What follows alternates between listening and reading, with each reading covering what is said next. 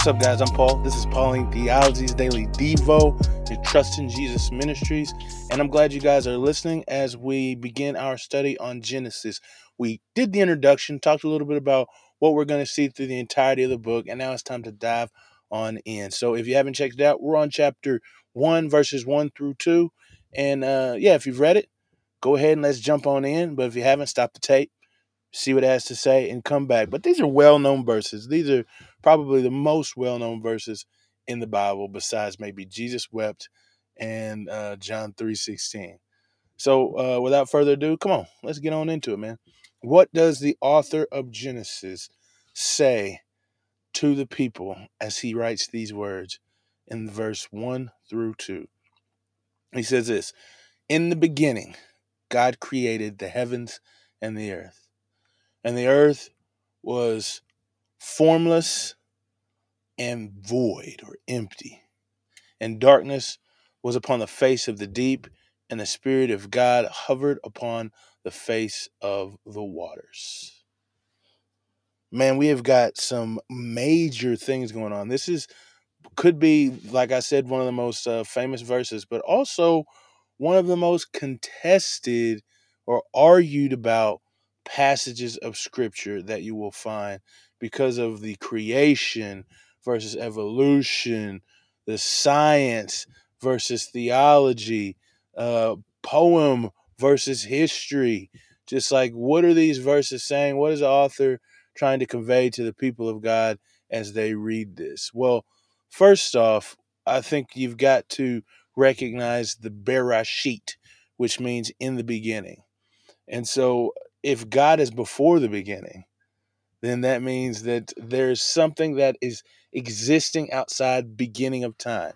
That's what beginning does. It makes a reference to time. And so God is before time existed. That means he's pre-existent. That means he's eternal, that he always was. There was never a time that God was. And so that's one thing that the author is trying to convey here, is that there is something that has been in existence for all eternity. I think one thing also that the author is trying to do is contest or contrive. No, I don't think it's contrive. I don't think that's a word. But he's trying to describe their God in opposition to the gods that are around them. You see, the contemporary gods around them were not before time. They were actually a part of this created order. And so when it says that in the beginning, God created the heavens and the earth, that means God is separated from the things which he created. See, the word heaven and earth is what's called a merism. It means that it captures everything that is from heaven to earth. And so for us, maybe a better translation would be, in the beginning, God created the universe. So when he says heaven and earth, that means that he created everything that exists, the entire universe. And so what's different about God, which is amazing to think about, that and it's a statement, or it's a testament to the fact that God is real, he's true, is that that God revealed himself in a way that is separate from what all of the contemporary world believed and thought about God. What they believed and thought about God was this God, or was whoever God it is, had to tame and to force or to fight against some kind of chaotic force, and that out of that fighting, that chaos, then the earth and all of its creatures were birthed, or the earth and all of its creatures were created. Now, yes, there was creator gods in those other deities, those other stories, and those other mythologies, but they were always a part of some kind of struggle, and then that these struggles were on the same level of existence as them. And so this is very different from the God of the Bible, from Yahweh, from what the Hebrews believed, and what we as Christians believe today. A thing that's also different here is that it says that the Spirit was hovering over the face of the waters, and this darkness, this depth, this deep that's talking about. This is important because, first off, it's the Spirit of God doing this. The Spirit of God is moving over these waters. But the word for moving or hovering that we see actually has a different meaning. It means tremble, or it can mean to rule over in a way, or it can mean to have authority and control over. And so, this word that the author uses is not saying simply that the Spirit is hovering over the waters, but what he is saying is that as he's hovering over this formless and void world, that he is in control over it, that he is maintaining it, and that it is under his rule. That's what it means for the Spirit to be hovering over these waters. It's like the idea is that these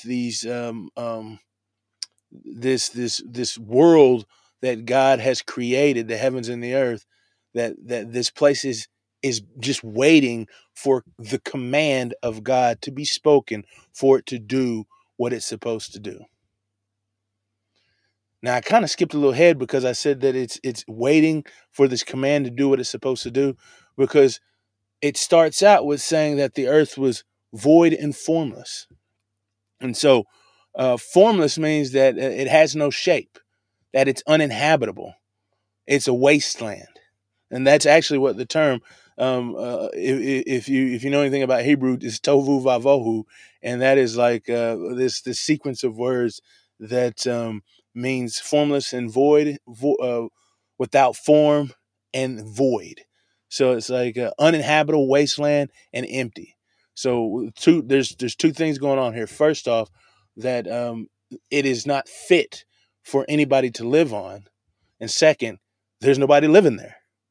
And so, as we continue through the story of creation, we will see God rectify these two things.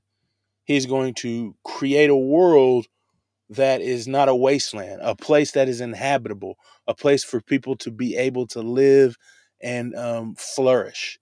And then, after he creates this place to live and flourish, in I believe it's verses 3 through 6, I believe. Anyway, the first 3 days, anyway, um, he creates a world that is inhabitable, and then in the last 3 days, he inhabits the world. So he rectifies this formless, and then he rectifies this void, and that is what the author of Genesis is trying to convey: is that God is the creator God that existed before all time, and then not only that, but that he can take he is in control of all things. He's sovereign God, and then that he makes things form into being. He is the one who enables a place to have flourishment, and then places the people there for them to flourish. And one more thing I want to say is that this, in the beginning, God created the heavens and the earth. That's kind of a title. And we'll see furthermore, there's these other titles that come about throughout Genesis. As we read, it says maybe it may say something like, "These are the generations of," or it might say, "And this is the account of." The Hebrew word is called a toldot, and they're like sections that take what was said before and then shows you what direction it's going to be led into. And so it takes a person or a thing that was stated, and then it connects what's coming up next with it. And oftentimes it's genealogies. Like the what a genealogy is just the people that are birthed after them, or it is a account of what is about to take place with one of the progeny of the person before. So, for instance, it'll talk about, I think it talks about Jacob, and then it goes and it begins to talk about Joseph, which is Jacob's son. But anyway, I say all this, and it'll make sense as we continue our study through Genesis, and you follow through with me as we read through it. But I say this because Berashit bara Elohim et Hashemayim va'et haaretz, or in the beginning God created the heavens and the earth, is a title that follows similarly to that. And then after the title is made, it begins to describe what is going to happen. And one reason I say this again is because this distinguishes God from all of his creation. And we're about to go into as well, is this a metaphor for a day, or is this is it an actual literal one day? Is this a poem? And I think we're going to go back to this verse right here, and we're going to talk a little bit about it, because in one sense, when it says, in the beginning, God created the heavens and the earth, that could be a title, which I feel it is a title in the way in which it follows those toe dots, like I talked to you about. Or it could be an indiscriminate amount of time. Like in the beginning, God created the heavens and the earth, and then all of this time is passing by, and then God begins to do and move to making the earth in the next 6 days. It can also be understood as in describing what happens while he is making the world as well. So it could be as saying, when God created the heavens and the earth, this is how it came about. This is what happened. And we'll go back to that as we continue to study in the rest of the book. But now, what is it saying about God? What is the author saying specifically about God? Well, he's saying that he is an eternal, pre-existent God. He is before all things. There was a time, or there was never a time, that God did not exist. Because in the beginning is a reference to time, and God is already there. It also said that he's sovereign and in charge. And we talked about how the spirit hovering over the waters, that the actual word could mean tremble or fear. And so what it means is that God is in control and is an authority over the land, over the waters that it's hovering over, that he, the spirit, is hovering over.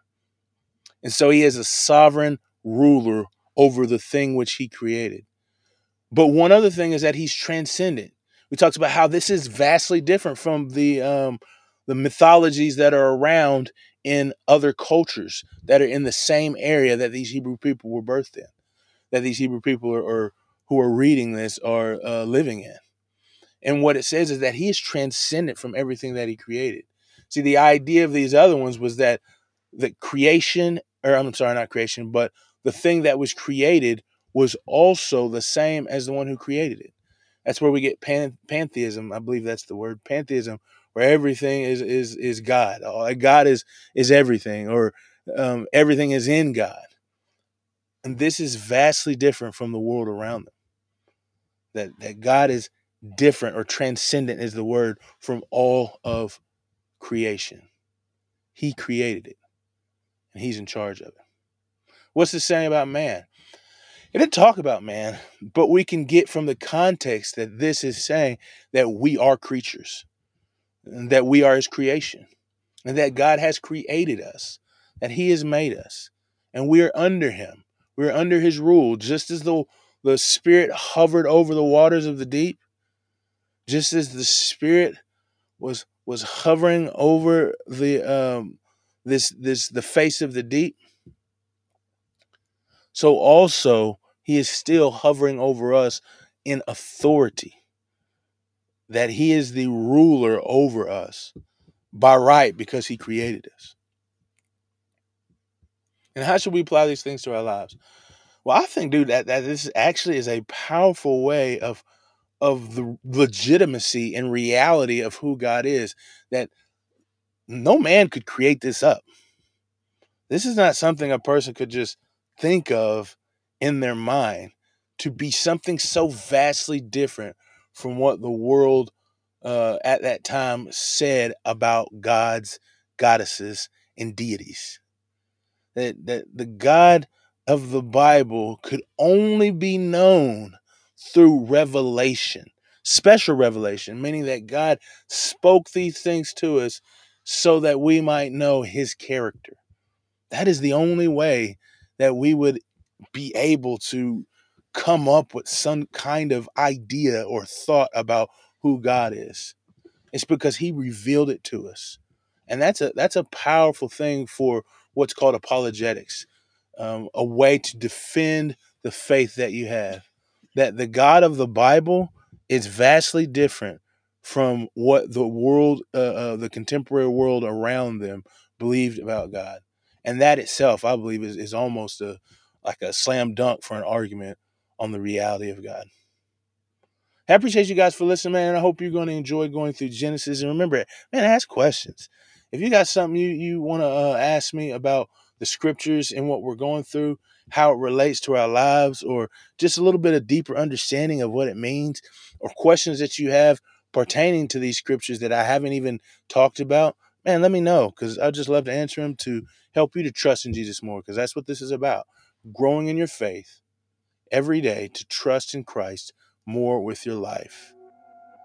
I appreciate you guys for listening, and I'll see you in the next episode.